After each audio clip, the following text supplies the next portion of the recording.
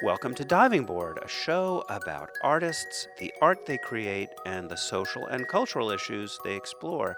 My name is Bill Valerio. I run the Woodmere Art Museum, and we're here to talk about Africa in the Arts of Philadelphia, Bullock, Searles, and Twin 77, a show about three artists who came together in the late 1960s and early 1970s under the roof of the Ile Ife Black Humanitarian Center here in North Philly on Germantown Avenue, an organization founded by a dancer named Arthur Hall, and that was dedicated to bringing an understanding and a deep appreciation of Africa and African culture here in Philadelphia. As part of our series of conversations surrounding the exhibition Africa in the Arts of Philadelphia, we're going to hear from several people who were involved in the formation of the exhibition. Susanna Gold is our guest curator. So the fact that there was an environment that was created specifically to address issues of identity, issues of heritage, and connecting to that heritage was something fresh. It was new, and it was appealing to a lot of people who had no ideas before this that this was an interest that was circulating. George Yevremovich is the proprietor of a business called Material Culture, and he's the person living today who is probably closest to the artist Twin 77, who's represented through the exhibition. Do painters have painter's block? Do writers have writer's block? I never saw him at a point where he didn't seem somehow able to lift a pen, lift a brush, and work. And that doesn't mean that he wasn't constantly focused. I think he was focused to a high extreme.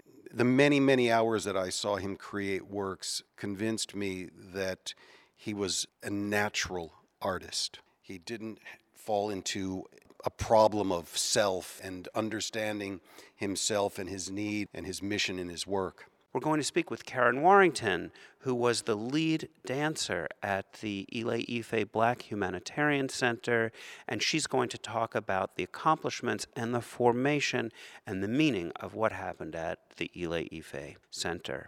I knew I did not fit necessarily in the European structure, that there was another place for me. So I didn't see anything unusual about Twin 77. All of a sudden, he was illustrating for me things that we see and things that we don't see. And I think as African Americans in America, or Africans in America, we always relied on something that was intangible, that couldn't be seen. We're also going to hear from an artist, Barbara Bullock, who has the awesome responsibility of representing not only herself and the powerful work that she does, but talking about Charles Searles and Twin 77 and the collaborative sharing of ideas that these three very different artists nonetheless collaborated over. It was this wonderful experience working with the children, working with Charles, and I felt like, God, it was very little to think about. You just did it, That was the freedom of that program also, because of the artists that we really had to give. We had to give because of the community that we were in, and a lot of the children that would come to us, they needed to be healed, and there was a lot of drugs there. That was an amazing program.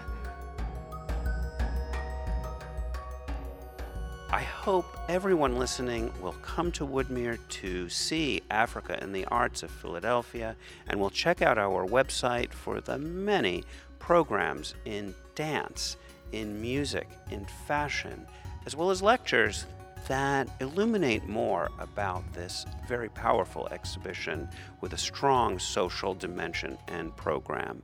The exhibition is on view until May 17th, and I hope you'll subscribe to Diving Board.